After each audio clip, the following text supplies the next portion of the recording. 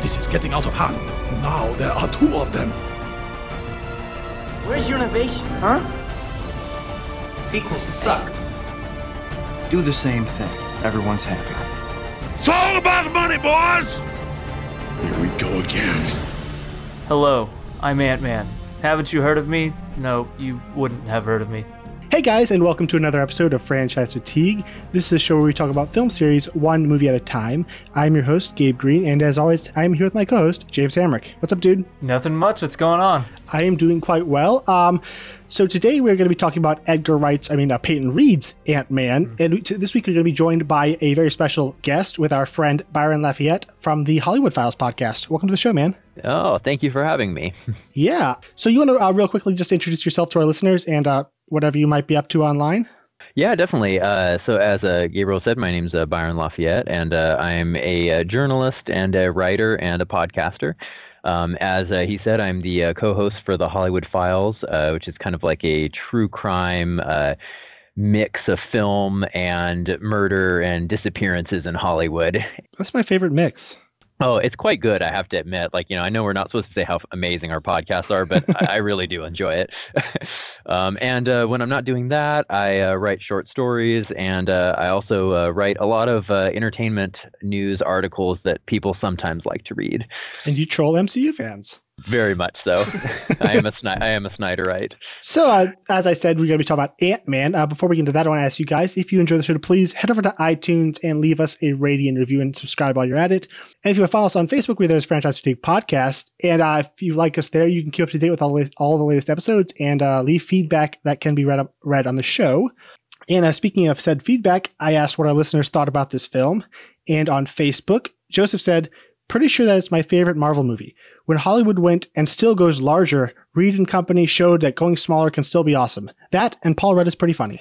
Josh Berkey from Victims and Villains podcast said, "Worst MCU entry." Oof.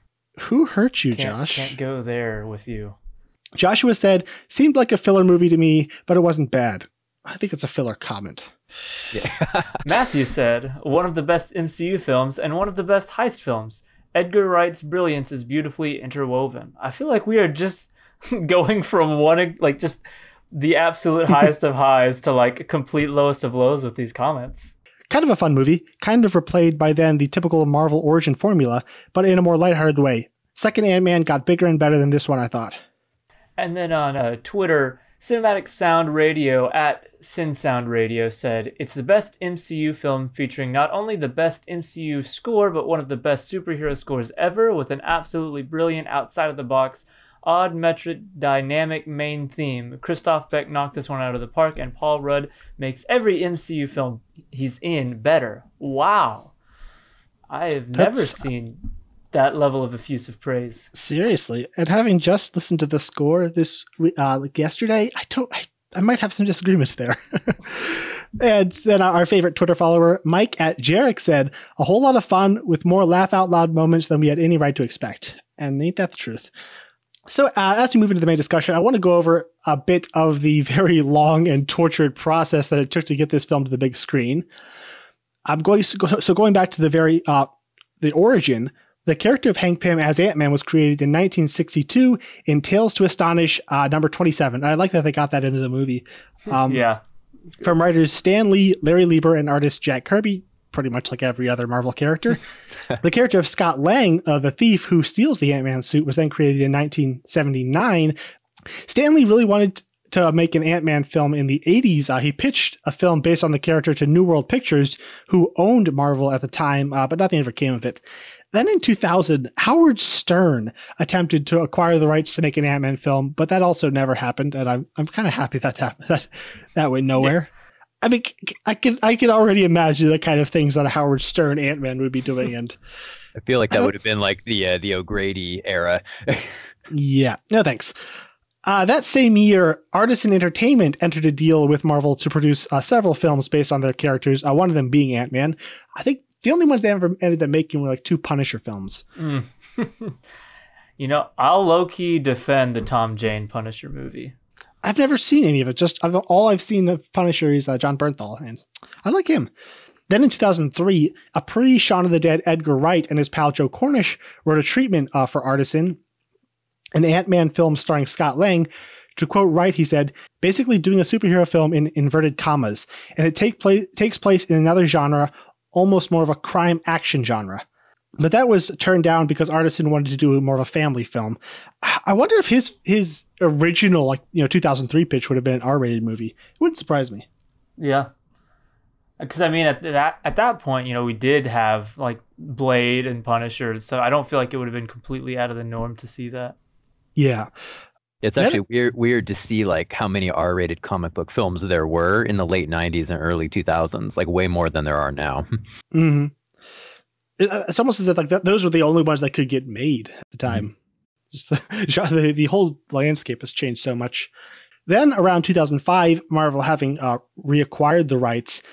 But this would also been before they had really gotten going in starting the MCU. Kevin Feige, who wasn't yet in charge of Marvel, approached Wright to see if he was interested in making any of their properties into a film. So he gave them the Ant-Man treatment that he had done for Artisan.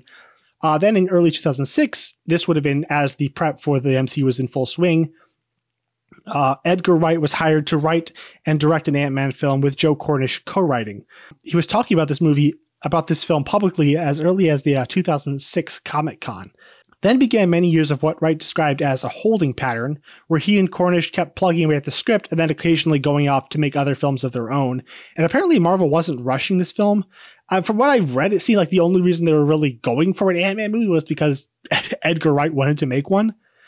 So they kind of just let him, do his thing for almost 10 years. Going off, making other movies, occasionally coming back and putting out a draft of the script or two. He said, this one's not about the urgency of summer tentpoles and things going into production without a script. So he definitely wasn't rushed at all for this film.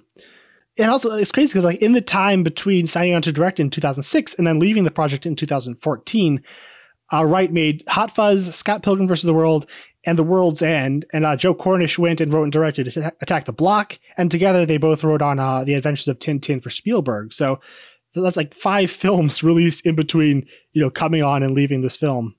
Then in 2012, it seems that seems to be where things really started to get going for the film. Wright screened the test footage of Ant-Man, that Ant-Man action scene at the San Diego Comic-Con that year, which then did that leak online at the time, or is that leak a later thing? I think it was leaked online because I think I remember the first time seeing it was like low quality. Mm-hmm. And it seems to be here is where Marvel then kind of stepped in and started to apply pressure to make the film more integrated into the MCU, which Wright initially went along with, rewriting several more drafts. Then in late 2013, the film hit a couple of major setbacks. The first one was that the original plans to shoot at the Pinewood Shepperton Studios in England fell through due to local legal land disputes. And then the second one was that Edgar Wright requested to delay the production so that he could go and shoot The World's End due to one of that film's producers developing cancer and him wanting to get that film out. So when it came time to casting was actually kind of done intermittently during the film's direction or during the film's development. All those years. Scott Lang was rumored to be the main character, but there was no real confirmation about that. Even after Paul Rudd was cast. It wasn't until Michael Douglas was cast as Hank Pym that it was then announced that Rudd would play Lang. It was reportedly down between Paul Rudd and Joseph Gordon-Levitt. Rudd it was announced that he was cast in December of 2013. There was also rumors that Adrian Brody was being considered, which he kind of entertained in interviews and stuff, which would have been a really interesting casting decision. And like I said, Michael Douglas ended up getting the role of Hank Pym, though there are also rumors of Sean Bean, Gary Oldman, and Pierce Brosnan all being eyed for the role. I like all of those. Yeah, any one of those could have been really, really cool. Especially, I feel like the dynamic would have been most different with Sean Bean. That would have been like a completely, I don't know, I can't imagine the dynamic resembling at all what it is here in the actual one, because I could kind of see Gary Oldman. You take the tortured aspects to an extreme. Yeah, and I would have been there for that. In 2014, it was announced that Patrick Wilson, Michael Pena, and Matt Gerald were all cast. Matt Gerald being the guy in the All Hail the King short. So he was in that, and as we mentioned on that mini-sode, he was also in Daredevil. So Wilson, as it turns out, was originally cast as Jim Paxton, though that role would go to Bobby Cannavale, who I actually really like in this, and I know y'all are a fan as well. Yeah, I'm not sure how well Wilson would have fit in that role, to be honest. I would like him as Darren Cross, though. I think he would have been great for that role. He would have been. I actually would have preferred him to Corey Stoll. I like Corey Stoll, actually. I would have liked I like Corey Stoll like a lot in the role, but Patrick Wilson would have definitely been an interesting choice for him. But it's weird that they would have gotten him for the role of Paxton. I don't know. Maybe this is this before he semi blew up with no, this would have been after his like stint in all the James Wan horror movies. So I don't know. I feel like they would have wanted him in something a bit more dramatic than that, because he wasn't really known for comedies. He seems to be kind of an actor that Hollywood really doesn't know what to do with. They just kind of plug him into all these odd roles here and there. It's kind of sad. He's pretty great. Also, during and those announcements that Gerald Wilson and Weisman were all leaving the cast, that was all made in July 2014, right during the midst of Comic-Con. So that kind of put a damper on things. Was that as Wright exited? Yes. So this was not a positive time for the development of Ant-Man. For the role of Hope Van Dyne, Evangeline Lilly was cast, as I had mentioned, but there were also some actresses that were being eyed for this role as well. Wright was apparently looking at Bryce Dallas Howard for the role. However, it's likely that she wasn't able to commit due to Jurassic World filming. Jessica Chastain was offered the role. She was also offered the role for Maya Hansen in Iron Man 3, but turned both of these down. But it's okay, guys. She was in Dark Phoenix, so she was able to make her way into comic book films. And lastly, Rashida Jones was also rumored for the role, and I feel like most of those could have worked. Though I'm a big Evangeline Lilly fan, so I'm happy with the way it went. As we mentioned, Stoll was revealed to be cast as Darren Cross, aka Yellow Jacket, which got a lot of confusion because that was a name sometimes kind of given to Hank Pym during his stint as Ant-Man. So just a weird bit of name borrowing there. Pena ended up getting cast as Lewis. He's got really funny interviews about the role. Really, most interviews with Pena is pretty great. But he's talking about the vocal style of Luis, and he said he modeled the style and just overall positive outlook on life as on a friend of a friend, saying that's just the way he talks and the cadence. He's got this grin on the entire time, and he doesn't care. He's the kind of guy where you're like, hey, what'd you do this weekend? And he's like, I went to jail, dog, with a smile on his face. Not a lot of people do that. Not a lot of people think of life on those terms. I love that scene in the beginning where he's talking to Scott and he's like, my mom died, my dad got deported, but hey, I got the van. It's one of the better MCU side characters. Pena actually has a 3-film contract, so I'm hoping we get to see him for a third time. Ant-Man 3 better be happening. Oh, I hope so. I'm betting it will. Tip T.I. Harris was cast as Dave, one of the 3 friends who joins him. Judy Greer, which many people will likely know her from Arrested Development, was hired as Maggie. I'm going to try to pronounce this name correctly. David Dastmalchian as Kurt. He's an American who worked with actress Isadora Gorister to learn how to speak in his character's Russian accent. And he actually he created this whole entire backstory for his character, where he had this idea that Kurt was born and raised in a town even further out than Siberia, and he was just an amazing computer wizard who fell in with the wrong people, but he was obsessed with 2 things, Saturday Night Fever and Elvis Presley, hence the polyester shirts unbuttoned too far and the hair in that pompadour. I'll take it. Yeah, hey, it's memorable. I love when actors get that invested in their roles. It just makes it that much better. For the role of his adorable daughter, that went to Abby Ryder Fortson. And then in addition to the main cast, there's, like all of these MCU films, a bunch of cameos. Anthony Mackie returns as a Falcon, and Reed said that it was not just done to include the character, but rather it served a plot point, a purpose in our story. He said it allowed them to enhance Pena's little tip montages. He said also adding Falcon seemed like the right character, not a marquee character like Iron Man or Thor, but the right level of hero.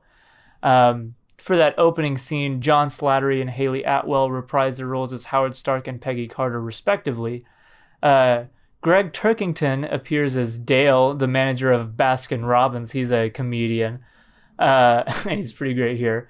Martin Donovan plays Mitchell Carson, former member of S.H.I.E.L.D., who also works for Hydra.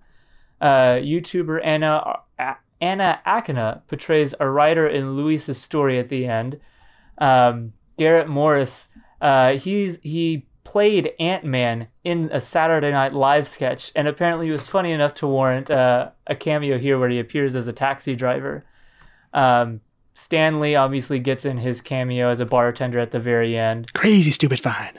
Crazy. Pretty great. Yeah, his delivery I'm sure would have been great too. Haley Lovett actually makes a non-speaking cameo as Janet Van Dyne, and it's funny, Lovett was cast for what was described as her saucer-like Michelle Pfeiffer eyes, because Peyton Reed's dream was to cast Michelle Pfeiffer, but they weren't able to reach out yet.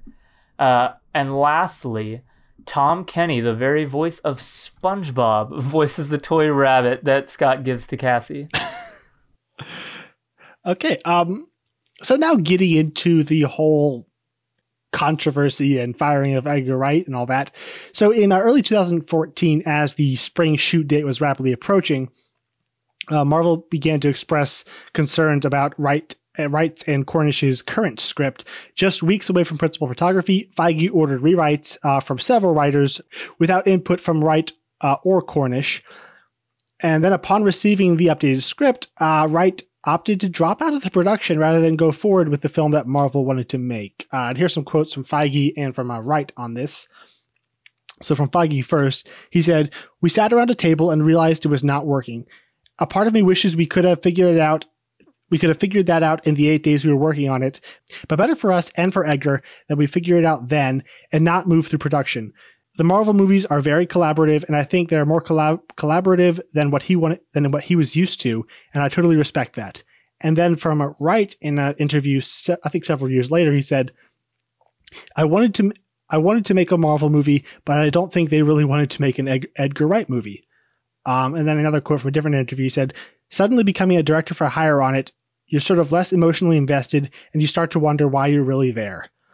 And looking at this final project, the product is kind of odd. Like from what I hear, the main point of contention was simply, adding in more connections to the MCU, which is crazy because this might be the least connected MCU film out of all of them. Maybe The Incredible Hulk, but like you count it, there are four. There are 3 scenes and 1 or 2 throwaway lines that connected to the MCU. Like it really doesn't affect anything major. It's odd that he would have made so much of a fuss about it. Yeah, because I kind of thought of that too. Because when I watched the film, there's small little things like Peggy Carter, and whatever. But it's like nothing. The only thing that I felt that really affected the film was pretty much Falcon. That was the only thing that was like a blatant in your face cameo. I mean, everything else I thought flowed with the story really well and didn't necessarily add or take away that much. Mm-hmm.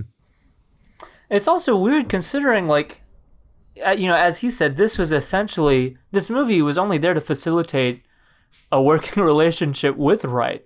Like, if he didn't express interest with it, Ant-Man might never have happened. So I find it super ironic that the entire reason that this seemed to have been made as quickly, it's the 12th movie in, and there are sequels too. So it's not even the 12th character, probably the 8th or whichever.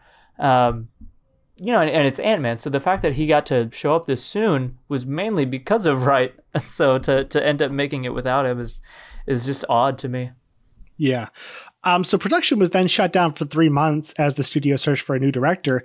The guy they really wanted was Adam McKay, but he opted out of directing but stayed on to help write the film. Reportedly, other directors they were looking at were Ross and Marshall Thurber of the two recent the Central Intelligence and what's the other one he did? Skyscraper. And also Ruben Fleischer. I'm kind of glad neither of those happened. I mean, I don't really have a problem with either of those guys, but I think the guy they eventually got, Peyton Reed, was kind of the perfect fit. Hearing that the director of Bring It On and Yes Man was making a superhero film sounded weird at the time, but actually looking at his history, it kind of makes sense. He was one of several directors hired to make Fantastic Four in the mid 2000s, and he, that would have been under Avi Arad, and Feige would have been there as well. He worked on that for a full year before dropping out due to creative differences with Sony. That's Sony, right? No, who's that? That's Fox. Right. Yeah, Fox. And then he was also one of the directors tapped to pitch for Guardians of the Galaxy, so obviously Feige had his eye on him. So McKay and Paul Rudd began to rewrite the script with Reed, now running the show. Here's a quote from Adam McKay. He said, "The two of us holed up in hotel rooms on the East and West Coast. I think it was like 6 to 8 weeks. We just grounded out and did a giant rewrite of the script. I was really proud of what we did.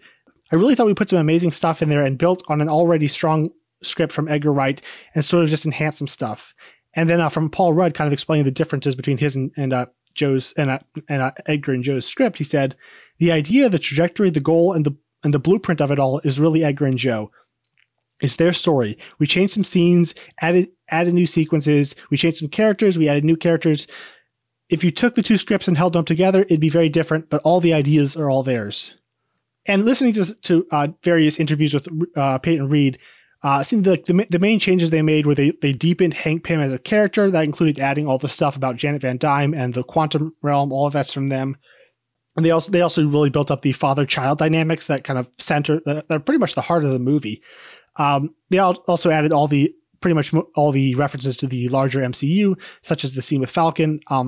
And funnily enough, like the one single piece of this film that I would swear to you is an Edgar Wright thing, which is the tip montages with Michael Pena. Those were actually from Chris McKay. Those are from Adam McKay. So you kind of wonder like what is from him in this movie. Yeah, that's weird. Like, especially considering, like, I really like the father-daughter stuff that you see in both Hank and Scott. And I like Hank a lot as a character. And so, that didn't come from, I wonder what that ended up replacing, what was the heart of the story that Wright was trying to tell. Yeah. Also during this time, Gabriel Ferrari and Andrew Barrer, they came on and did some help with the writing. I'm not sure what all they did. Also, Eric Pearson, who's the writer of most of the one-shots, also contributed to the script. The final credited writers for the film are a story by Wright and Cornish and screenplay by Wright, Cornish, McKay, and Rudd. So filming began in August of 2014 in San Francisco under the working title Bigfoot. It then moved to Pinewood Atlanta Studios in Georgia, where the majority of the film was shot. Bill Pope was the director of photography originally hired by Wright. He's behind such films as Spider-Man 2 and 3 and The Matrix, but then he left when Wright came on. So they brought on James Cameron's DP, Russell Carpenter, as cinematographer. They made the choice to shoot the film in 1.85 by 1 aspect ratio, which is the same aspect ratio as the Avengers, instead of the standard 2.39 by 1 aspect ratio, which is the normal widescreen we see on most blockbusters. This was done to allow more vertical space in the frame to really appreciate the shrinking effect and the massive size differences between Ant-Man and the environments. They had a macro photography unit running alongside the main unit to get all the ant-sized perspectives for all the shrinking sequences. When it came to post-production, it's weird. There was an opening sequence that was was completely cut from the movie. After the completion of principal photography, they released an updated synopsis revealing that Jordi Mala was included in the cast, and as well as the names of several supporting characters. However, he ended up not appearing at all in theatrical release of the film. Director Peyton Reed said that in the film's original opening, which was filmed and cut completely in the editing process, featured a standalone sequence that was really similar to a James Bond film, where an unseen Pym attempts to retrieve some microfilm from Mala's character, Castillo, who is a Panama Army general. I'm guessing that's where they got a lot of that old war footage from that we see in the movie. he said the scene was meant to show Ant-Man's power without really seeing him, like an Invisible Man sequence, and it's really, really cool, but it started to feel tonally disconnected from the movie we're making and story-wise, and it was also kind of like it set a standalone adventure, but it just didn't connect to the rest of our story. It felt like a vestige of those earlier drafts by Wright and Cornish, which was a standalone thing, was really cool, but not what we were doing. Like most of the MCU films, there were a lot of different VFX studios involved, ILM, Lola, Double Negative, a lot of different people touching individual scenes. One of the big VFX things to note here was obviously we had the flashback sequence in 1989 where we see the de-aged Douglas and Donovan alongside Atwell as Agent Carter, who is actually in makeup though. As well as John Slattery's Howard Stark, who just showed up as himself with with white hair. What, does he not really have white hair? I don't think I've ever seen him without it. Oh, well, I guess now I'm just thinking about him in Iron Man 2, assuming that was his natural hair color. But yeah, you're probably right. To de-age Douglas, Lola VFX actually used a very similar process and technology that was used to make Steve Rogers skinny in the first Avenger, and to make Agent Carter older in The Winter Soldier. And they also used a lot of references from his late 80s films. He's got a couple of those. Yeah, he was in a few bigger movies. When it came to score it, originally Stephen Price was set to score the film. However, he left soon after Wright's departure in 2014. So in 2015, Christoph Beck, who worked with Reed on Bring It On, was hired to replace Price. And describing the film's score, he said, "For Ant-Man, I wanted to write a score in the grand symphonic tradition of my favorite superhero movies, with a sweeping scope and a big, catchy main theme. What makes this score stand out among other Marvel movies, though, is a sneaky sense of fun, since it is, after all, not only a superhero movie, but also a heist comedy." When it came to marketing, they did a lot of fun things, like the mini posters with him standing on the shield and standing on Mjolnir, and they released like the little teasers, but it was ant size and you couldn't really see it, and you had to wait for them to release it regular. And then it had its premiere at the Dolby Theater on June 29th, 2015, and then opened worldwide on July 17th, 2015. You forgot the greatest piece of film marketing, which is just Paul Rudd and Michael Douglas slapping their thighs going, "Ants! Ants! Oh, yeah. Ant-Man!" It's the weirdest piece of marketing I've ever seen. Yeah. That happened. All right. So now that that's all out of the way, we'll start with you first, Byron. Do you remember your first time seeing this film, and what has your relationship with it been like over the last few years? I've had a weird relationship with this film, honestly, because when it first came out, I kind of, I was experiencing a bit of a breakup with the MCU at the time. Wait, I didn't know y'all were ever together. Yeah. I ended up I was a huge fan of Phase 1. I really loved almost every film within there in varying degrees. Was not a huge fan of Age of Ultron. While I loved Guardians of the Galaxy, I was a little concerned that the humorous aspect might, bleed over to other films a little too much. So I was a little nervous with Ant-Man. And ironically enough, a lot of my nervousness was that when I'd heard about Edgar Wright wanting it to be more disconnected from the MCU, I was nervous about that because I wanted it more connected at that point.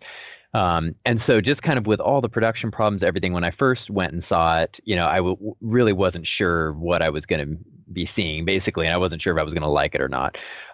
Surprisingly enough, I actually really, really liked it the first time I saw it. I thought the humor flowed really, really well. And it was actually kind of one of and I still say almost for all of the MCU films that I've seen, I feel like the humor was the most natural, and it flowed throughout the film more so than a lot of other MCU films do. And I was a big fan of a lot of the characters and a lot of the actors that appeared in it. I'm a big Evangeline Lilly fan from Lost. Who isn't? True. Bring them here and have them shot. Yeah. And I really like Michael Douglas as well, so I was really happy at his casting. but just overall, I was surprised at just how much fun I had really in the movie. It kind of felt like one of those, what do you call them, like the Saturday matinees, that it was breezy, light. And actually kind of what James said earlier was interesting when he was talking about the Marvel one-shots. And I believe he said one of the writers of the one-shots was involved, unless I'm... Eric Pearson? Yes, that I feel like almost Ant-Man as itself feels like a large... Yeah, huge, no pun intended, one shot basically, because it is rather disconnected from the MCU and stuff, and it just feels like it's kind of its own thing. But just I really liked it, but at the same time, it wasn't super high on my rankings of MCU films. I just really just enjoyed it for what it was. As the years have gone by and I've rewatched it a few times, it's kind of been steadily getting higher and higher on my list, and I've been enjoying it more and more. Just the characters, the comedy, the script, the story. I've just been really enjoying it. So actually right now it's one of my favorite MCU films right now. That's why you're here. And what about you, James? Yeah, so I remember going into it, I think Guardians of the Galaxy's success kind of kept me from having any sort of reservations that might have existed first. So I don't know that I went into this with any real sense of hesitation, and I wasn't even quite like as aware of a lot of the troubled productions. This was kind of before I realized how much of an Edgar Wright fan I was. So, just the shock of losing him and Joe Cornish wasn't really something that tracked with me too much. So whenever I first saw the trailer, I was like, this looks like a lot of fun. I just had a lot of fun with Guardians, so I went in expecting at the very least just kind of a breezy, fun movie, and I really liked it the first time I saw it. Me and a couple friends went after work, and one of my friends I know was a big fan of the character, and he was really nervous that they were going to mess it up. And so afterwards, he really loved it and got to sit down and listen to him talk about the character for a while. So I had a really positive experience with it. Over the years since it's been released, I've maintained a strong liking of it. I don't know if I've ever loved it the same way I did that first time, just because of how fun it was, and that kind of what you said, it has that just really fun matinee, like we got nothing going on, let's just go out and have a good time at the theater kind of feeling, and it's a great theater movie. But because of how breezy it is, it's not always been one that's just in my mind. Like whenever I think MCU, it hasn't always just popped into my mind as just this defining film the way several others have. So I really like it still. And I'd say, so after that first viewing, I didn't fall out of love with it by any means, but I think after that, I just started to like it a lot, and that's kind of been where I've been since. Yeah, so I remember quite enjoying it. I saw it 2 or 3 times. I'm pretty sure I saw it 3 times in theaters, and I was someone who actually had a very good time with Age of Ultron. I very much liked and respected that movie, but going into this movie, directly after Age of Ultron, it's such a dramatic shift from that just enormous bombast and self-seriousness and the scope of that film to Ant-Man. And I really appreciated the kind of palate cleanser that this movie was, and that the MCU could still give out these 2 wildly different movies in the same year. And I just appreciate that it was just this nice little movie about a dad trying to get back with his little girl. Like there's nothing world ending. There's no really tight, intricate plot. It's just such a simple story about nice people having fun. And I'm glad movies like this could exist. And so, moving into the main review, one thing I do want to talk about is that I find it really impressive that Peyton Reed was able to kind of come in so late in the game and still really make this film his own. Because like if you watch all the interviews and talking about all the things that changed, like the main things that people walk out of this film remembering are very often from Reed and Rudd and McKay.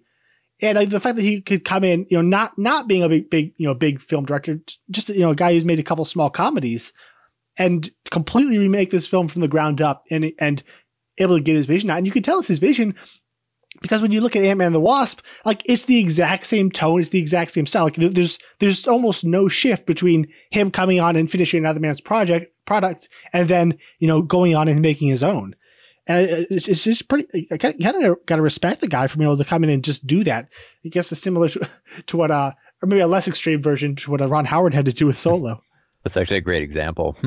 And then just speaking of like the style of this film, I think that's there's not a lot of like visual style. Like I think he it's a good looking movie. And it's funny that this film, like even though it's the kind of the same full screen aspect ratio, I would say it looks even more cinematic than the Avengers does, just like moment to moment.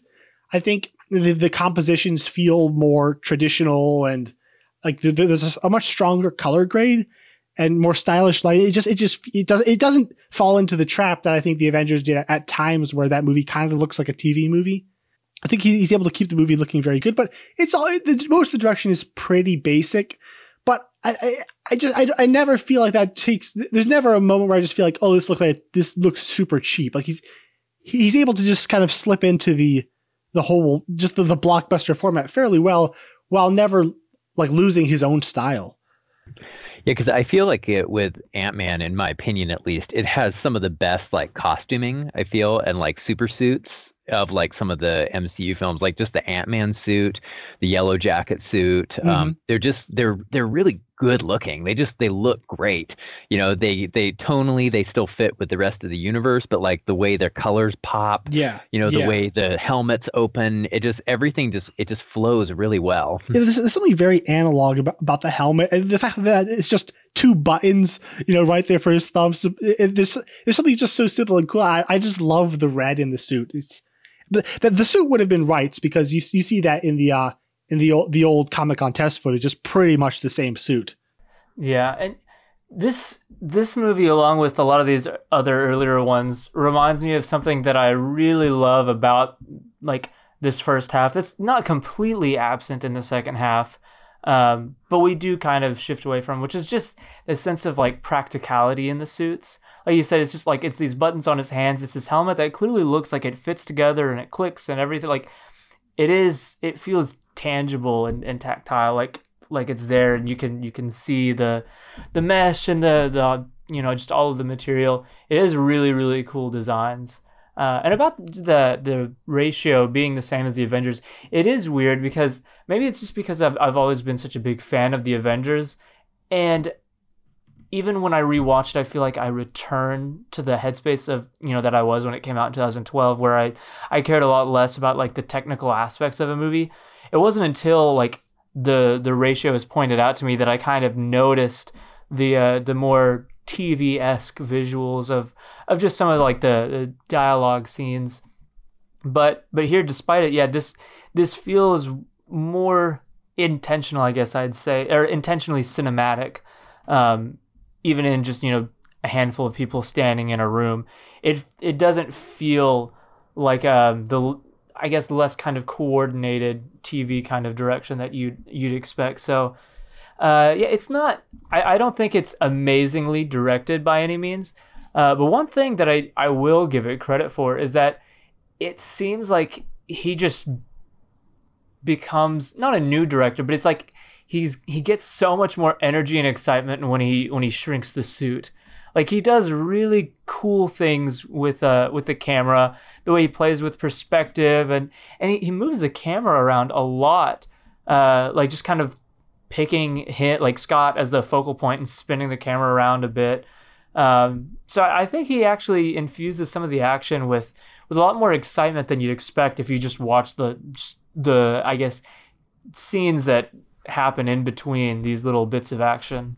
Yeah, I've heard people say that like a lot of the action was prevised by Edgar Wright, and I'm inclined to partially believe that because like that I keep going back to that test footage, the Comic-Con test footage, because like that thing where he shrinks and runs along the barrel of the gun and then grabs the guy by the tie and throws him through a window.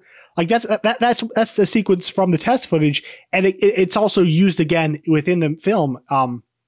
And that makes sense. Like that very dynamic visual style that is used in the shrinking and it does make sense that a lot of like that the fighting style, the visual palette of the shrunken world. It wouldn't surprise me if most of that was pretty much laid out by Edgar Wright, but also again going to like Ant-Man and the Wasp, the fact that he's able to so seamlessly continue that vision, you know, definitely says a lot for whatever he brought to it as well. Yeah, and I really like the way that they presented the world when he shrinks.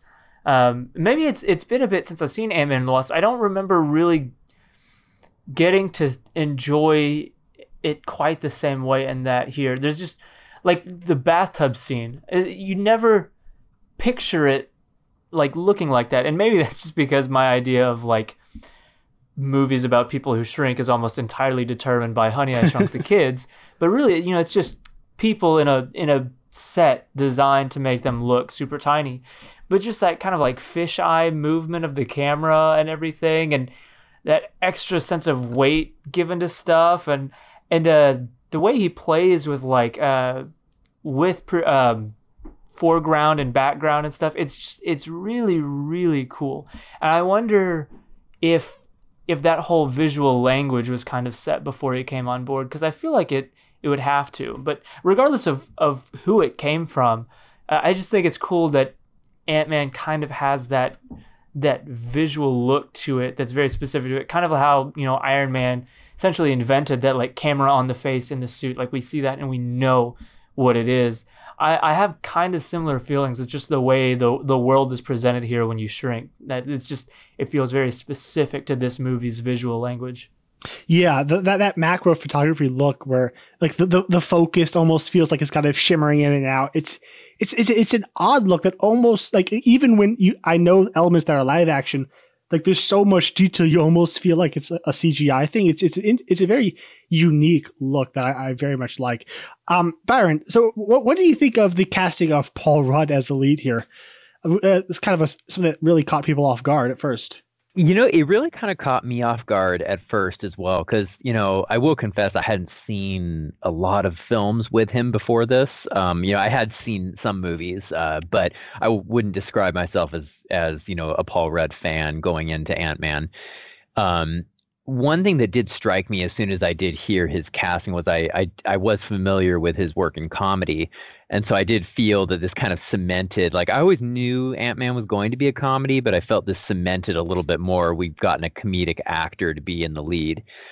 Mm-hmm. You know, that being said, I thought he had the look for it, you know, and kind of when I imagined him, you know, and saw some of the concept art and stuff, or not the concept art, the like the fan art and stuff, I was like, okay, I can see this character, you know, I can see him playing Ant-Man.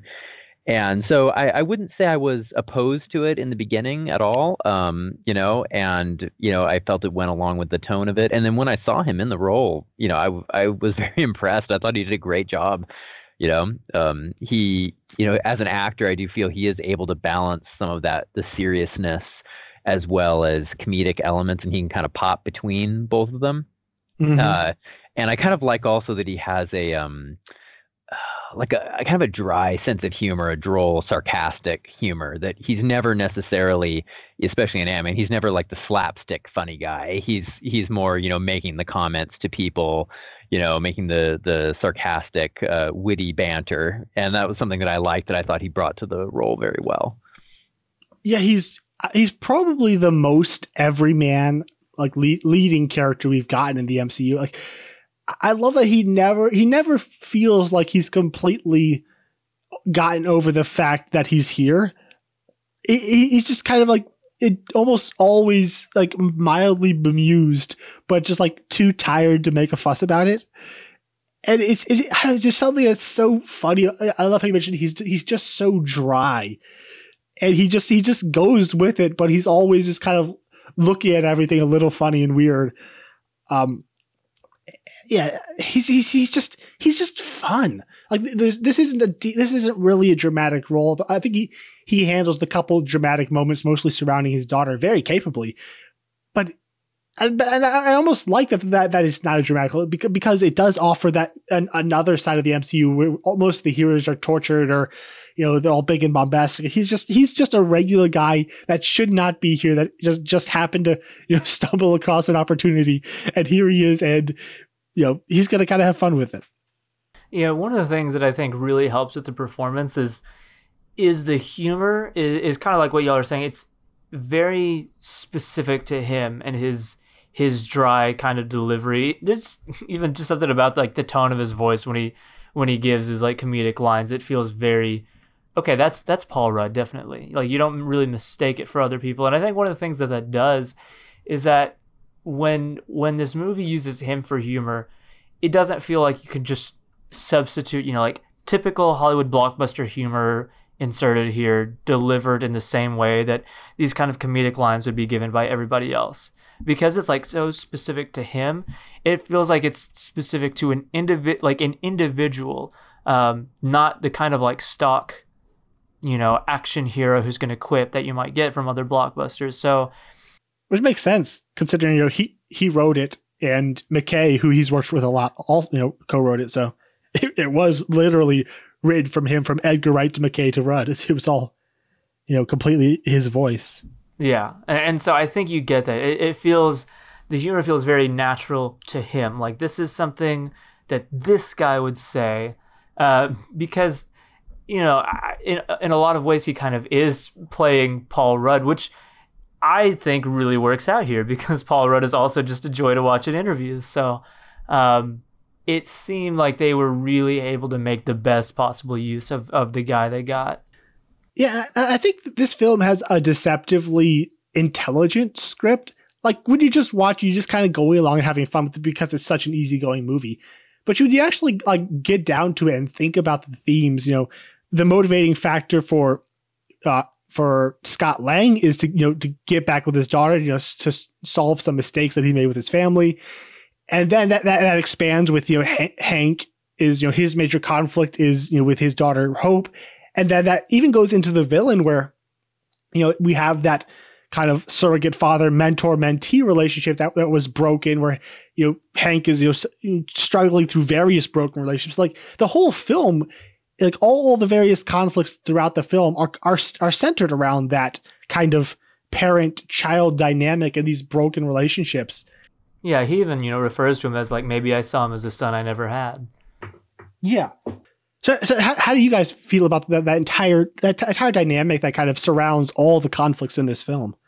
That was something that I liked about it. I thought it added some heart, to the movie. It added some emotional weight to it. And it was actually one interesting thing was, because I agree with you guys when you said it was a little weird that Yellow Jacket was the villain when it was also kind of the mantle of Hank Pym in the comics. But I almost thought it kind of worked really well. Because with Corey Stoll's character, I thought it worked because he was taking on something from his like father figure, from his mentor, and he was making it his own because he was trying to live up to his mentors. And there's even that line where Darren asked him like, "Why did you take me?" And he said, "Because I saw myself." And then, "Why did you push me away?" "Because I saw too much of myself." I love that line. I really love that quote. I liked it a lot as well. My favorite part of this film is also my favorite part of Ant-Man and the Wasp, which is just the relationship between Scott and Cassie. The most adorable girl in the history of cinema. She is incredibly adorable. She's so happy to see you. She choked on her drink. He's so ugly. I love him. She's the best. But it kind of goes to what you were saying with Scott as the everyman. Just, all of these other heroes are fighting for the survival of the world and, this and that. There's always these huge consequences. And despite the fact that there are like consequences to the Pym particles getting out, especially to Hydra, like there are consequences, but for Scott, it firmly rests on him trying to maintain this relationship with his daughter that's already, kind of on rocky ground given his in his incarceration, for so long. He hasn't been in her life. And so a lot of times, I would say more often than not, when you make the stakes personal as opposed to just like big picture, got to save the world stuff, it gets more emotional investment out of the audience. It's weird to me because in some ways I do wish they kind of pushed it further. I think we get some really great emotional scenes. One of my favorite lines, and this is probably my favorite line delivery of the entire movie, is whenever Hank says, I lost your mother. I didn't mean to lose you too. Like, he just sounds like this heartbroken old father who is like coming to grips with what he allowed his heartbreak to do to like the one relationship that he had. It's delivered with an incredible amount of conviction and sincerity, and a weird amount of vulnerability. Like, it sounds like he's just, he's been bottling this up. He won't tell her about the death. He won't let her in the suit. And he's putting on this kind of hard edge that you don't really get a lot of insight into his mind. And for that one moment, it's like he just opens himself up completely and is on the verge of tears. So when we go there, I really like that. I almost wish that because the external consequence of the Pym particles getting out and this and that, because it's more just kind of tangential, and it does mostly rest on these personal stakes. I wish that it hit maybe a bit harder, but I also don't know how you balance that with the more comedic side of the film. I actually have a theory about the climax, like rewriting the climax that we'll probably get into later. Yeah, and I'm glad you brought up Michael Douglas as Hank Pym, because I think that is actually a really great performance. Just like from the surface, where he's playing this kind of grumpy, ever so slightly superior kind of scientist who just like he knows he's smarter than everyone else, and he's not like completely rude, but you can just see that in the performance and the way he treats other people. Just he's kind of like always slightly talking down to Scott, which is just kind of funny with the way they have their interplay. But as it goes deeper and the moments where he really is forced to open up, and there's something I really like, the fact that he thinks he's completely lost hope, and him choosing Scott Lang is in a way trying to find some redemption for himself, in completely screwing up his family and losing his daughter. He sees another man who's kind of like on the precipice of having the same thing happen to him. And so he's kind of like investing in Scott and pouring himself into Scott to try and maybe he can heal that. Like, he lost his family. Maybe he can heal that family.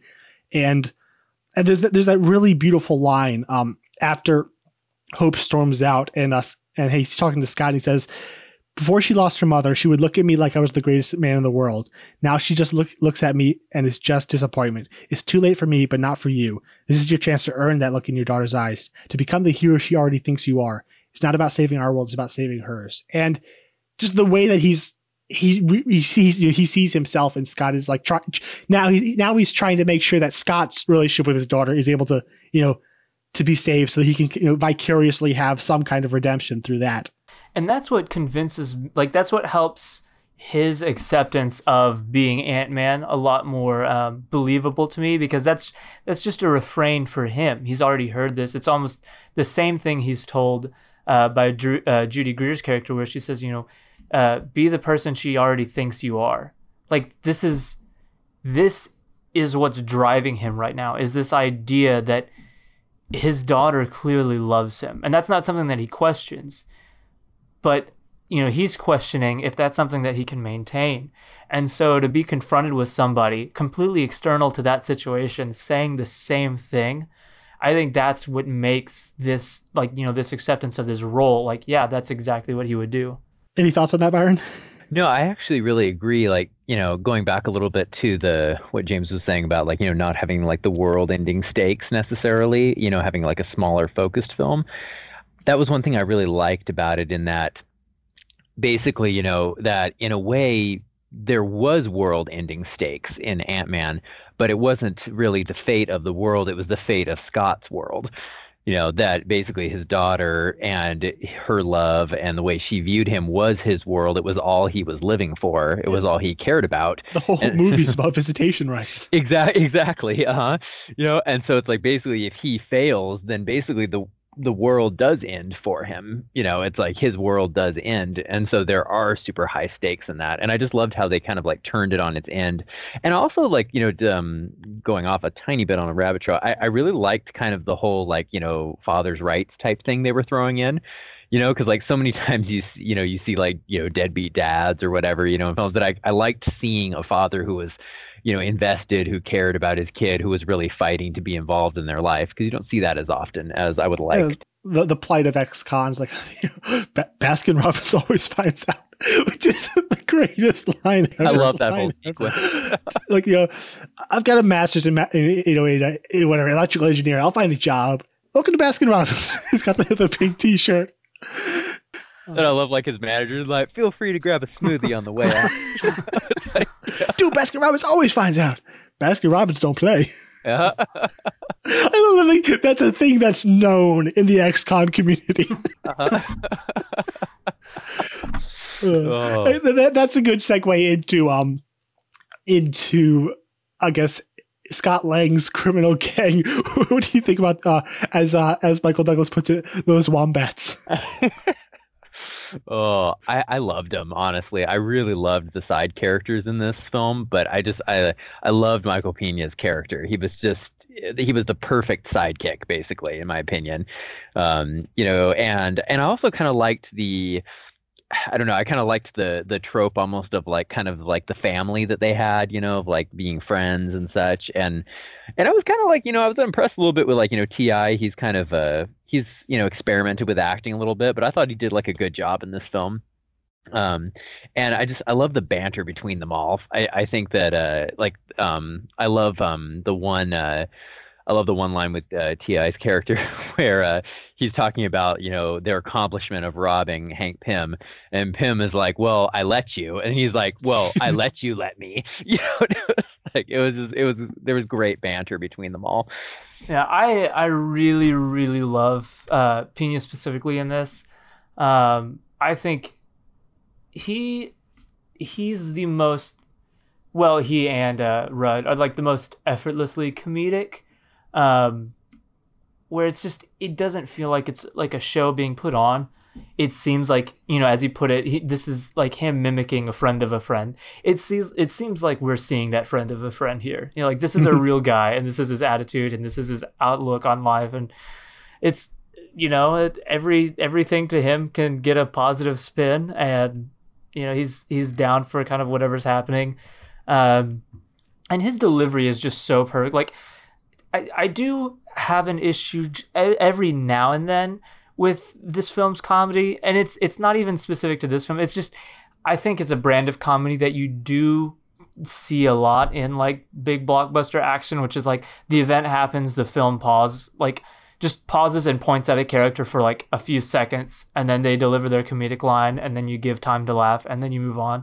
That's never been just like a kind of punchline that's worked for me, and that happens a few times with like that's a messed up looking dog and stuff like that, which aren't terrible lines. They're fine, but it's that kind of stuff isn't when the tank falls out and he's like, and a tank, like they're fine enough, but it's Pena's delivery on a lot of this stuff that doesn't feel like you look in the script and you see like, and then we pause for the line delivery and the laughter, and then we move on. It's just like he's so in the moment that you don't even have time for that. And one of the lines that just gets me for whatever reason, almost the most of any of them, is whenever he's being yelled, like, get out of that van, and he's like, it's too loud, there's a tank, I can't hear you, and he's like gets in the car and drives off.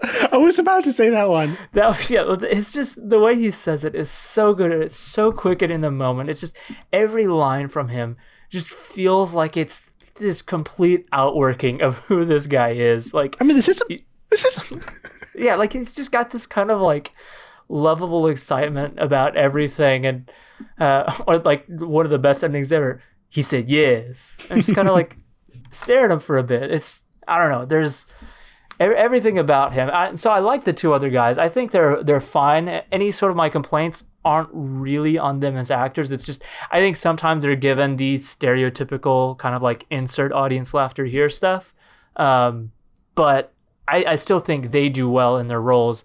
But yeah, it's Michael Pena's series, or specifically that I really like a lot. I like the Russian guy. Like after Pena goes through his entire montage, and I was like, "What? Old man have Sif?" We're like, "This is the work of gypsies." It did not kill the old lady. She still threw Jewel in the ocean. Yeah, I did like that line a lot. Yes, like they're all fun together. I really feel like Marvel missed a golden opportunity, because I know a lot of people were requesting it online, of having Michael Pena as his character do a recap of the MCU up to Endgame. I really think they missed a golden opportunity for that. And speaking of those montages, like they're so freaking brilliant, and the way they're filmed with like the slightly sped up photography and everybody lip syncing to. And I love like they have to fast forward the people so that they can properly lip sync to just how fast Michael Pena is talking. It's so good. I also love that he's kind of a connoisseur of the arts. You're like, I'm at this art museum with my cousin Ignacio, right? And this abstract expressionism going on. But you know me, I'm more of a neo-cubist kind of guy. It's like, it's just like these things they just run through them, and they're so funny. And like, I'm glad that they don't overplay it. They only have 2 in the movie that like they could have so easily overplayed that gag, but it's just enough to where everyone walks out of that theater, talking about Michael Pena and how much they love those montages. And it's like that's how you do exposition too, Like you find your way to deliver it, where it's like nobody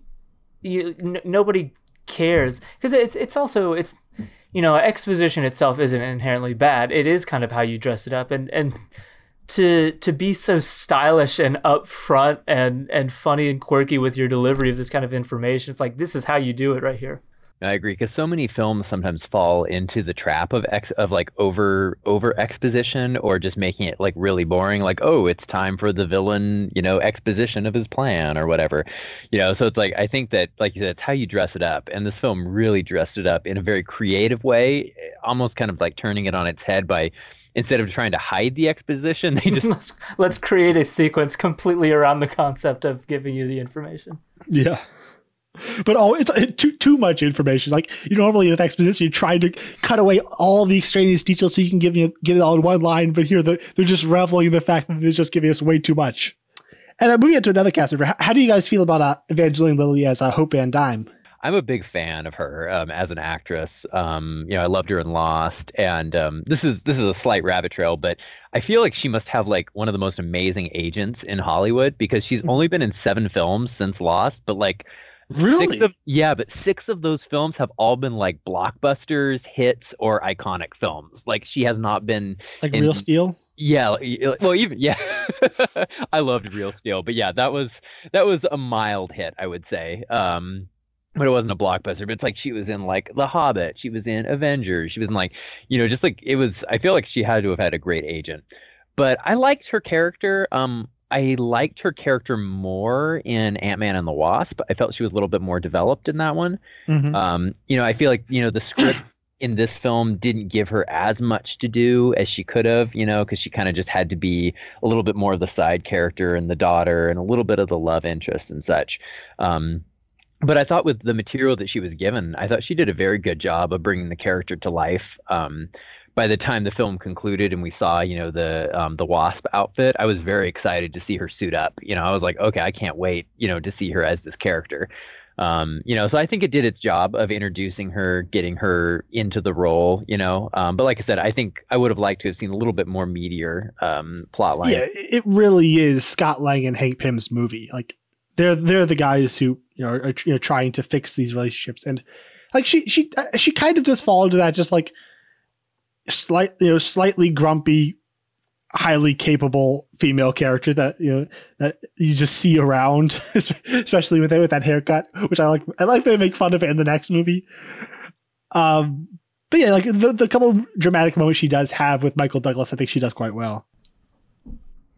Yeah, I think she's really, really good in the movie, and I'm kind of offended that you insult the half bob that she's sporting, because she pulls it off incredibly well. Oh, she does, but it clearly speaks to her soul of where she is right now.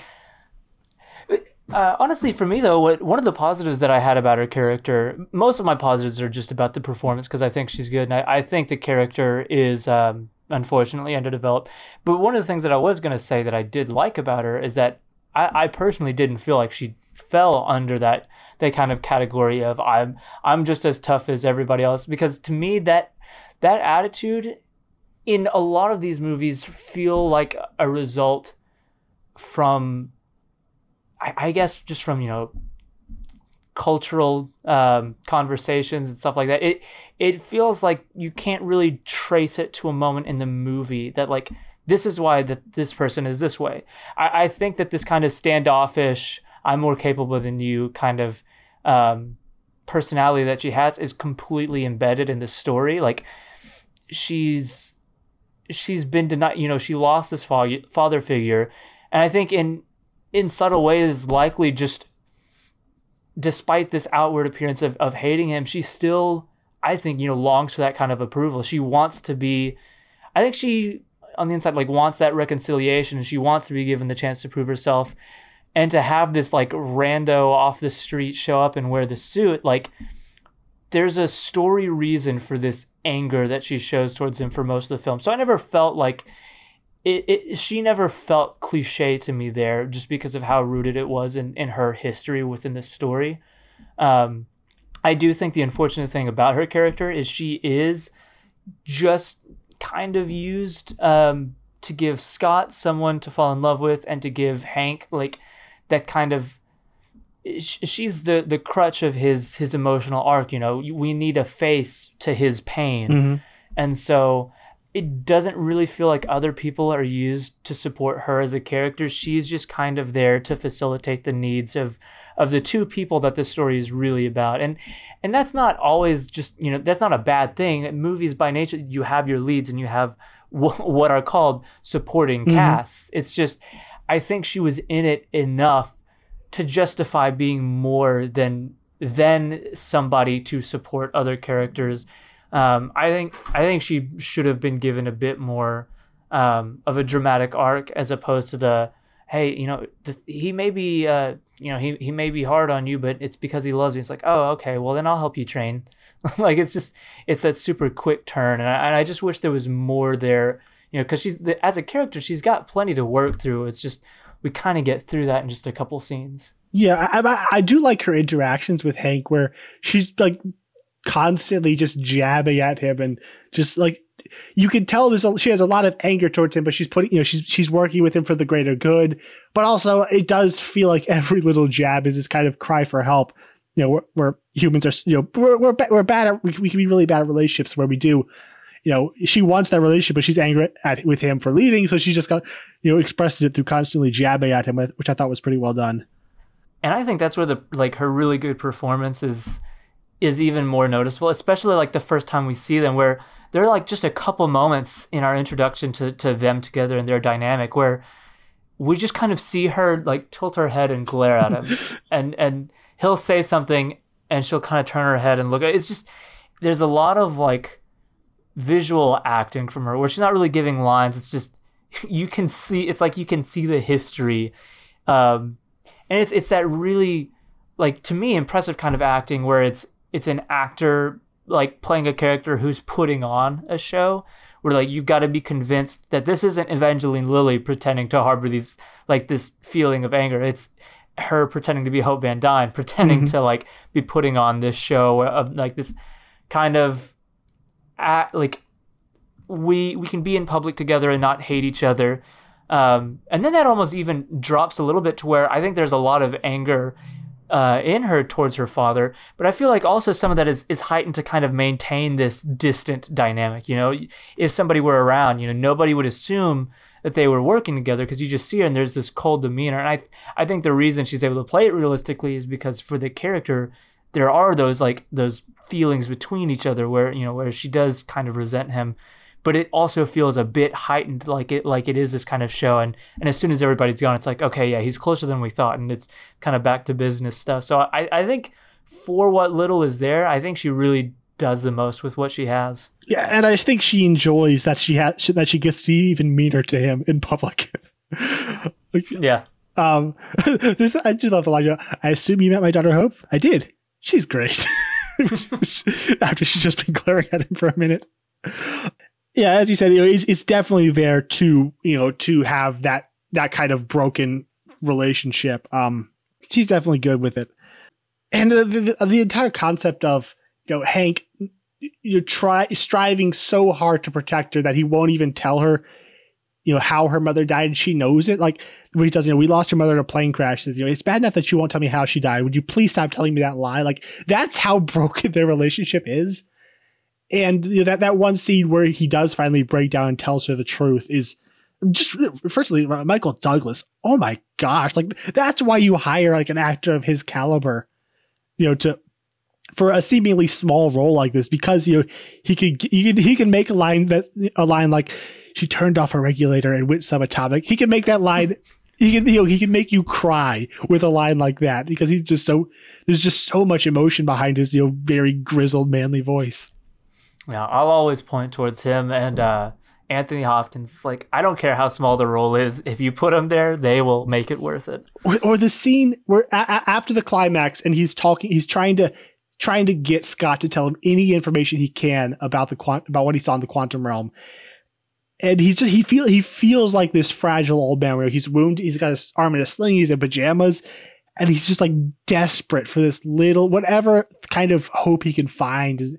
He's like, is it possible? Like, again, it's just a great little moment of acting where he's not even really doing anything, but you just see it all in his eyes. So what do you all think of this particular villain? Because it's weird. In one sense, he is kind of this he falls into like stereotypical forgettable Marvel villain that a lot of people put him in, and yet at the same time he is involved in that. He's just another picture of this like broken parental kind of motif that we have here. Are y'all fans of him as a character? Sort of. Yeah, it's kind of weird. Like I go between, like, he is somewhat forgettable, if you ask for lists of Marvel villains, he rarely is going to be near the top. That being said, the villain of Yellow Jacket was a great pairing for Ant-Man. It was interesting because he got to fight somebody who was similar to him, but at the same time was kind of weaponized and different. So I liked that element of it. And I did like the dysfunctional relationship between Hank and Darren. I did think that was well done, and I did think it added a little bit of more interest to it. But I think in the end, the actor didn't fail the role, the character didn't fail the actor.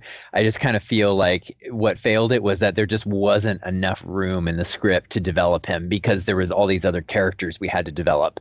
And so in the end, he had to kind of be that support to further develop the hero, not necessarily develop on his own. Yeah, like he pretty much disappears from the film entirely for the entire second act. Like there's a good 30-40 minute chunk where he just isn't there. And that doesn't work for a character that you need to be well developed. Like, I really appreciate and respect that he's far more integrated into the film's themes than say like a Ronin or a Malekith or take your pick of mediocre MCU villains. I do like that, but I do agree that I feel like he doesn't. And I was thinking about how I would fix that, and I think there's one, make him a lot less evil. Like he doesn't need to kill baby white lambs. Like it's just. Like make him like just don't have him evil. He doesn't need to be gloop gunning, senators in the very first scene. So like that part is I think does undermine whatever sympathy we have for him is the fact that he is so blatantly crazy, and also don't make him crazy. Because I feel like that's such a boring and uninteresting way to characterize someone. Like, oh, they're just crazy. That if it's just quote unquote insanity, then there's nothing. There's no emotional or like truth to be found in there. It just feels like kind of a lazy choice. So I feel like don't have him crazy, and don't even make him evil per se. Like have the entire film about just he's cracked Hank's Hank's formula, and he's going to sell it to the U.S. military or something. And to where, but Hank, it feels it's so dangerous that he has to come in and steal it, and then. I think redoing the climax instead of having Darren just go crazy and go after his daughter for no real reason other than revenge. What if like they break in, they steal the last of the formula and blow up the lab. So they literally have the last of the formula, the last of Darren's entire life's work, the thing that, he was trying to use to regain his father's love, and they escape with that. So then he goes and pursues them and maybe then kidnaps Scott's daughter as like a bargaining chip to try and get the last of the formula back or something. And then they could have the climax. And also they really needed to have Hank in the room for the climax of the film, because that's the conflict. His whole thing was, his daddy issues with his surrogate father figure. And like, I think some of his best scenes in the movie, that scene where he breaks into their house and I quoted earlier, why did you push me away? Like, Corey Stoll is like acting his butt off in those moments. And I think, he's good moments with Hope. There's one shot that I really love. It's like during the main heist where Evangeline Lilly walks around a corner and he's just standing there and he just stares at her for like 5 seconds. And then he just like goes like, how do I look? And he like gets this like really awkward boyish face going it's really good performance, but it's given so little time to shine and really develop. It's weird. I actually probably undersold how much I like Corey Stoll's performance earlier. I really like his performance quite a lot.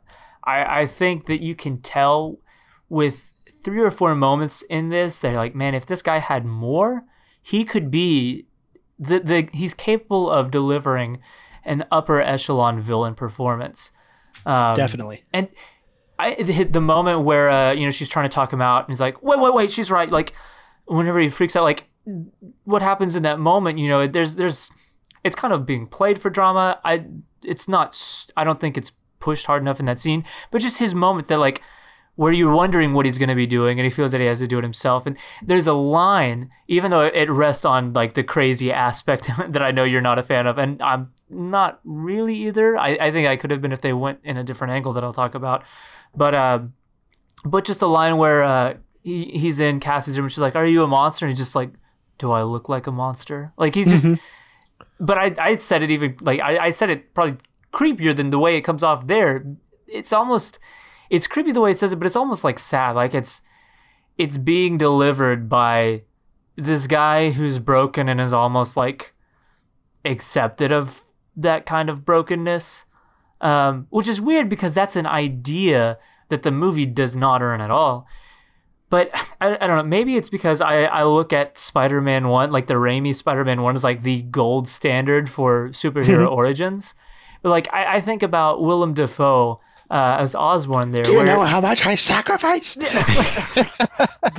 He's a character in this movie, like this. He's just as integral to the plot as anyone else, and he's like, they go the crazy route, but it's done so well and so sympathetically that I feel like you could somehow try to go a similar angle. Maybe not, obviously it's not the same just by the nature of, everybody's relationship to each other. You can't go that same route. But I don't know. I think there's a way if they went to him kind of like losing it more and more because of the particles or whatever. Like, I think you can build there and you can make it work if you incorporate that. If maybe you help shift the blame to that like brokenness that he is at the end, more so to Hank Pym. And then maybe, like, I don't know, try to have some last plea for redemption from Hank if you have him in the room there. You can try to actually derive from drama. Because despite the fact that the film asks us to like take note of, hey, look, this broken parental relationship is a common theme we're even using with our villain, it doesn't go that extra step of trying to derive any drama from that. So I think trying to lean on that more in the finale would have worked more. Like have Darren like spend the entire finale instead of like screaming out pointless lines like "I will disintegrate you" or "Your very existence is insulted." Think like cliche villain lines that mean nothing. Have him like raging against Hank, make it about him and Hank. Like I don't really. He doesn't even know Scott. Like what making his whole motivation vengeance against Scott doesn't really mean a lot because they don't even know each other. It should be between him and Hank. And what's so weird is you think that that's what they're setting up, like especially with this conversation with Hope, where he's like, "Hey, we were both broken by your father," you know, like you get the idea that he exists to like refute the dismissal he received from Hank. Like everything is for him, and for that broken relationship to not even really be a factor in the finale, it's just a really weird, questionable decision to me. Yeah, because definitely I agree with you guys that I think that looking at the familiar nature of the relationships, having that not be in the finale was definitely odd. You know, and I think that even if they wanted to have him, you know, be raging against, you know, Scott, you know, at the end and stuff, I think that there could have been, you know, like you said, instead of this like generic, like, oh, I'm going to get revenge on you, like even they could have turned that around into that, like, oh, why are you now taking my place? You know, with Hank, you know, why did he give you the suit? Why are you getting the keys to the kingdom, so to speak? You know, when you're a felon, you're out of prison, you know, whatever. And I think that there could have been a lot more of that tied in because, you know, I agree with you guys. I think the finale, filmed well with like the Thomas the Tank Engine. I laugh every time that gag happens as a in the action set piece. The whole sequence is fantastically shot, in my opinion. Yeah. Yeah, but you know, I think that there could have been a lot more emotion added in there, and I definitely agree with you, Gabriel, that that Hank should have been there somehow, whether it was him patching into Darren's, audio, of his helmet, or a hologram, or somehow he should have been there in some way. I agree. Man, even you mentioning trying to go the angle of like, what was it about you? Why not me? And try to make the ending find, you kind of have that natural in to make it personal there. And then you kind of could give him ammo to throw at Scott of, like, you're doing this to try to repair your relationship with your daughter. Like, look at the guy who's mentoring you. Like, you're working on behalf of a guy who has no relationship with his daughter. Like, try to throw the irony of that at him during the finale. It's just weird because the more I think of it, it's like, it's like playing a game of chess where you set up for a checkmate and then you never make the move. You've got these different relationships where it's like you have a number of ways to go with it, and then it's just you don't do anything. Like, you don't capitalize on any of that, like when it counts at the end, at least in terms of where the villain is. Well, I guess they did fix the relationship between Paul Rudd and Bobby Cannavale. That was important. They fixed that in the climax. So. Yes, that's true. And branching out of what I think would have been improved by making Darren Cross less evil, and I think that would give Hope a better arc in the film, is if she wasn't on, Team Ant-Man till about the halfway point. Like, what if we open this movie and like Hank is so disconnected from his daughter that he hasn't even, like, they're not even working together. She's still working with Darren Cross, who's just a normal businessman, who's not a crazy mad scientist thing. And like, Hank doesn't even go to his daughter first. He goes to a complete stranger to ask for help. And it's not until like the halfway mark where like Hope kind of comes in and finds out their plans. And that's when we kind of have to have a confrontation between Hank and Hope, and then you could deal with the whole, like, you didn't even trust me enough to tell me. Like, I feel like if like she didn't come on board to their team, like until about the halfway point, where she could kind of have an arc of, being so disconnected from her father to slowly repairing that relationship over the course of like the third act. I don't know. I'm not entirely sure how I would plot that out, but I just feel like if she really had to make, I think we should have given her a choice to make. Like, she doesn't, when we come in, kind of the main choice is already, the choice to work with her father, it's already kind of made. And there's not a lot of like real conflict on her part. The conflict is, allowing, for Hank to finally open up and tell her the truth. Yeah, the only choice left to her is to choose to go forward with Scott. We kind of already talked about how that it's really just, that's kind of dealt with in a line. Like, yeah, he's hard because he loves you. Oh, okay. Well, anyways, so here's how the suit works. It's like it's such a quick resolution. I liked that. Sorting out your like controlling ants is a metaphor for sorting out your family trauma. Oh, that idea is funny, and I think it's fine. It's just the fact that is kind of like her one emotional obstacle. And it's just sorted so quickly. I think my last real issue with the conflict is that despite the fact that the film feels intentionally small, it still keeps reminding us that it is absolutely, important. We cannot allow the possibility of Pym particles escaping. And I don't ever quite buy, like, it's incredible technology, but I guess... did you see the commercial, man? Do I? The evil commercial showing all the assassinations. Oh, yeah. I love how hilariously and overtly villainous that was. He's like going on assassinations in a briefcase and stuff.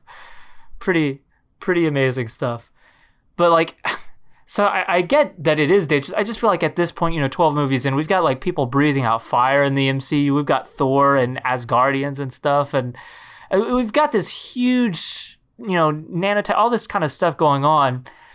It's just weird that for a movie that does so often feel intentionally isolated and small, the movie is like explicitly and overtly telling us that this would be a catastrophic event if this got out. Like, that might just be another outworking of Hank's arrogance, that he thinks my thing is so important. So, I would have liked that angle, but I think it's just like that idea is justified too often by characters external to him saying it. Where he's like, who is it that, what do you call the man who has like the supply of the most powerful weapon, like the most powerful man on Earth? It's like, no, even if you got this, after what I've seen in the previous 11 movies, you're still not the most powerful man on Earth. Like, it's weird that they're selling it such like as such a big, grand kind of threat, like potential threat. Cause it's just, it's cool stuff. It's, dangerous stuff, but I don't think that the Pym particles are as like potentially catastrophic, and that he represents quite the threat that the film wants us to think, despite also wanting us to think that this is a small, I don't know. It's just a weird... in a film where the greatest conflict is, custody rights, they kind of almost sell it to me, at least. See, it's weird because it almost does the opposite for me, where it's like these events, like it already feels so personal. It's like, why need to go there? Like, and custody, like what a crazy thing that you never expect them to tackle. And so pairing that side by side with typical evil businessman wants powerful suit that makes him most powerful man, it's like, okay, well, we didn't really need that, and I'm not quite sure I buy it anyway. So I don't know. Maybe it's just me though. Byron, is there anything at all in the film that you wanted to talk about? There was actually an interesting cut scene that I kind of wish they wouldn't have cut. That I just thought kind of tied some of the universe stuff together. In the beginning, when the Darren Cross's buyers are coming in to like he has Hydra and everything like that. Mm-hmm. There's a figure that you see in one of the scenes that is expounded on a little bit in a deleted scene that we actually see that he's a Ten Rings agent. Who is there, and I thought that was a very interesting. I was kind of sad that they cut that because I'm a huge Ten Rings fan, and so I love and I've been like irritated that all the Ten Rings scenes have been cut. Iron Man 2 it was cut, in this one it was cut. I'm like a little irritating, but one thing. Well, it's in the title of one of the new movies, so yeah, yeah. Watch them somehow cut it all out of it. Yeah, it'll be the post-credit scene, like, no, What? You reminded me of Cross's line. They're from Hydra. They're not what they were. They're actually doing interesting stuff. No, it kind of goes back to like, what you guys were saying with like the arrogance of like some of these characters of like James saying, well, the suit, and these particles aren't really the most like dangerous thing in the world, but like to these characters it is. And I think it's very interesting that if you look through the MCU, you can see certain characters and you can see certain villains that their plot or their thing is the most important thing in the world. It's like even going back to like Iron Man 3, first film after Avengers where we've seen aliens coming down, like these giant alien like slug things flying through the sky, and everything. And then you have, the recording of the Mandarin saying, like there's no such thing as heroes. I'm going to kill them all, basically. It's like, did you see see what just happened in New York? It's like, so I think it's kind of funny to see that kind of like egotistical nature play out in some of our heroes and villains. Yeah. It's the plight of having to do any sort of movie with any sort of meaningful threat after you have a wormhole full of aliens. Yeah. So true. Let's drop a city out of the sky. Yeah. One last thing. I did like, I liked the way that the film didn't villainize. I don't remember his name. I think it's Paxton, Bobby Cannavale's character. Like, he's not a huge character, but I like that, he's just a normal guy trying to protect his new family. And I really appreciate that he actually has a really sweet relationship going on with Cassie on his own. Like they seem to really get along together, or like where he is like standing in front of her to protect her. It's not a huge deal, but like the cheap comedy route would have been to make him a evil a-hole. But I like that he's just a decent dude. Yeah, and I think he portrays that really well. It's like especially in the first interaction between he and Scott, you really get his point where Scott does kind of just, despite the fact like, yeah, he's justified in wanting to be there because it is his daughter, he kind of does show up and act like a child, and you get that he's trying to, especially after seeing the kind of person Scott is, you kind of understand his desire to be that like responsible stability in Cassie's life, and it would have been super easy to play up the comedy. And I think a lesser movie that would have relied on more just kind of established cliches would have tried to find some way to get Scott and I forget, is her name Maggie, his ex-wife? Yeah. I want to say that's it. Like I think that a lesser movie that would have relied more on that would have tried to have somehow like revealed that he is an awful person and get them back together somehow. It's like, no, it's ultimately this is just him trying to be able to see his daughter again, and we don't need to try to fix everything in his life. So yeah, I thought it was good. And I liked that Paxton and Cassie, going along with what you said, especially, Maggie, that they weren't really viewed as like, they weren't made as villainous. Like Maggie was not a bad character. She wasn't trying to keep Scott away. She was just trying to be responsible. And I like that because I think that, so many films, as you were saying, James, they kind of assign these tropes to certain characters. And I like that they kind of resisted that and went away from that, especially in the family dynamic. Watch your language. What language? I said hat. Little adorable interaction. Like, are you trying to find my daddy? I hope you don't catch him. Yeah. She's the best. Yeah. All right. So I think we've kind of pretty well covered this movie. Really quickly, moving into the score. Do y'all have any thoughts about the score of this film? I like it quite a bit. But certainly not as much as one of our commenters. I think that it does a good job of kind of like it stops just short of like being a parody of like the heist film, like that kind of like it sounds like there are times where it's trying to lead into like the Mission Impossible with those drums, but I think that it feels like really tonally in line with the movie. And I think the main theme is catchy. Like that's what he said that I agree with. Like it's an incredibly catchy song. And of all of the MCU scores, for whatever reason, I find myself just always humming this theme. Like I'll just randomly doing something and I'm like, dun, dun, dun, dun, dun. Oh wait, well, like why? How did that get back in my head? Like it's this kind of constant thing. So there's definitely something to be said for the fact that he did, in a series where a lot of the themes just get so lost in the movie to where like by the end, like minutes after you finish, you couldn't even recall what it is. This is a very clear, here is the theme. This is the main Ant-Man theme. It's recognizable. We play it when we need to. So I think it's pretty good. My notes that I wrote down while listening to the score for the main theme was Mission Impossible Light. Just different enough to avoid a lawsuit, but you're not fooling anyone. Like, that's what it felt like. It's so Mission Impossible.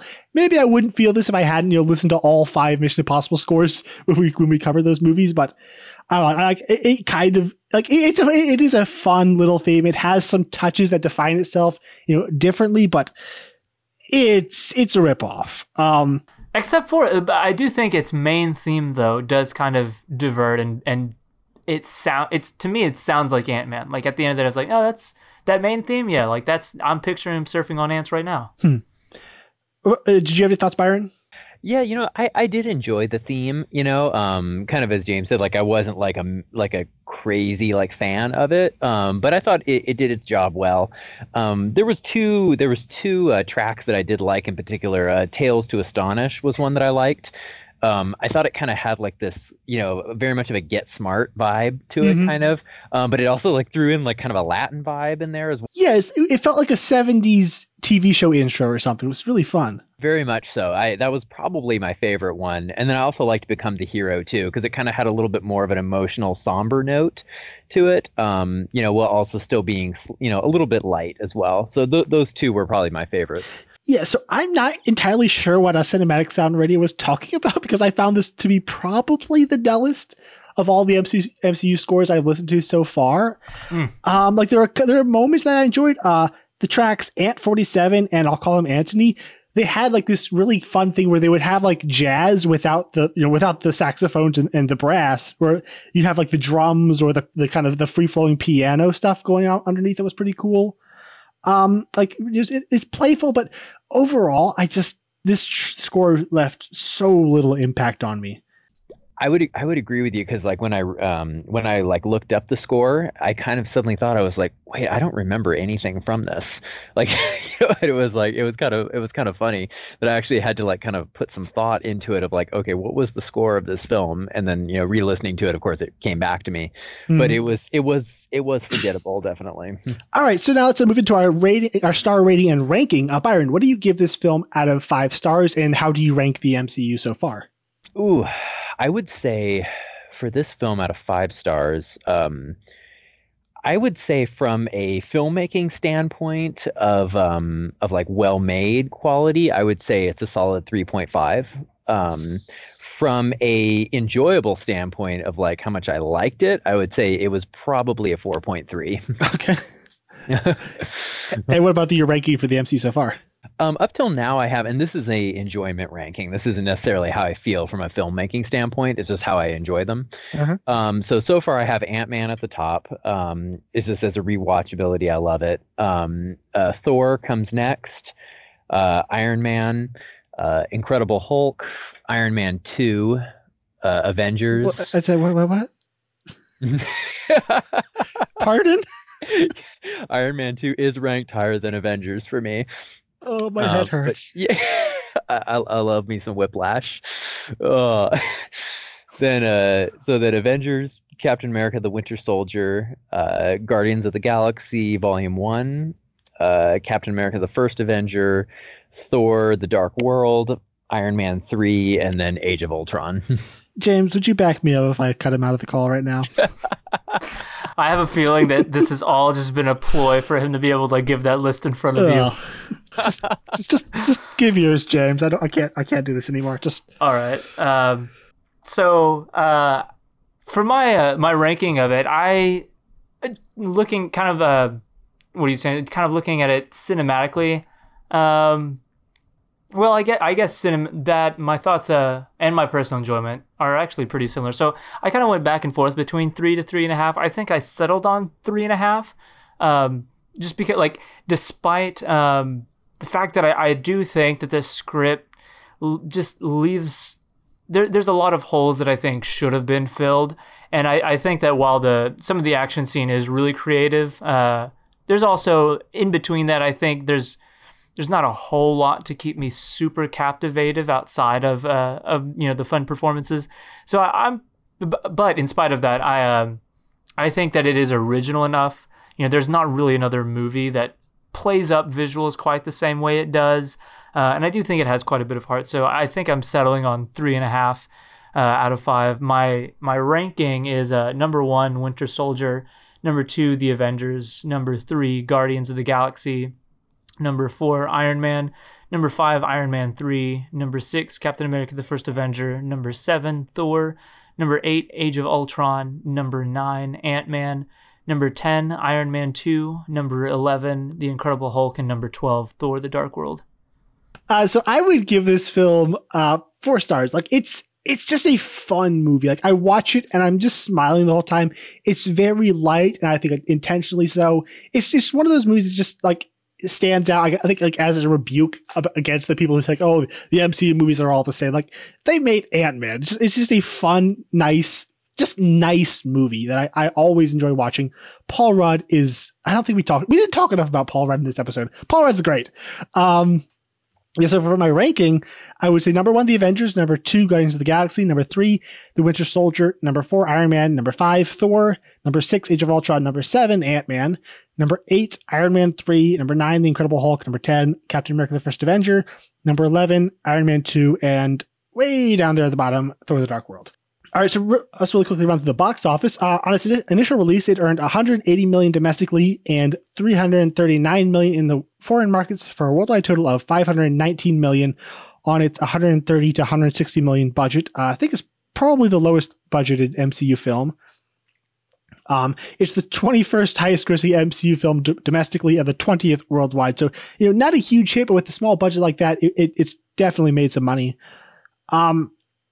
As far as the initial critical and audience reception, it holds an 83% on Rotten Tomatoes and a 64% on Metacritic. Like, I don't remember anyone like really raving about it and being over the moon about it, but I do remember like people kind of appreciated the film's low stakes, its big heart, its sense of humor and fun. Although I do remember some people kind of using the fact that it felt so insignificant against it, like why did they even bother making this movie? Like as I remember Joshua said earlier, like it felt like a filler movie.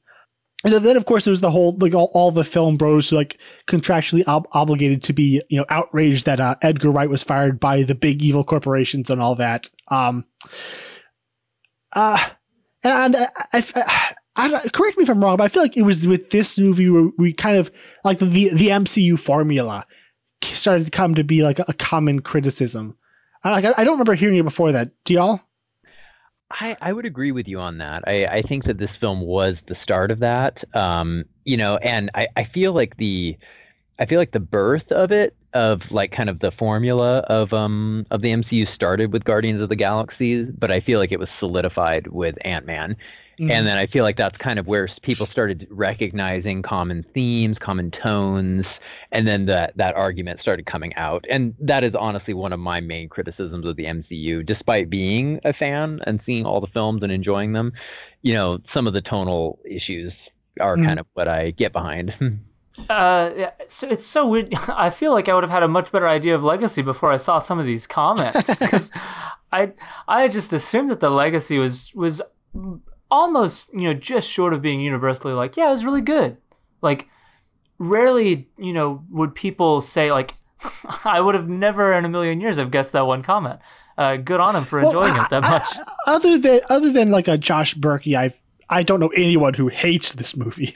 Yeah, well, I mean, I was thinking of the guy who was over the moon and thought it was like the greatest film since Citizen Kane, like is the way you'd think based off of his.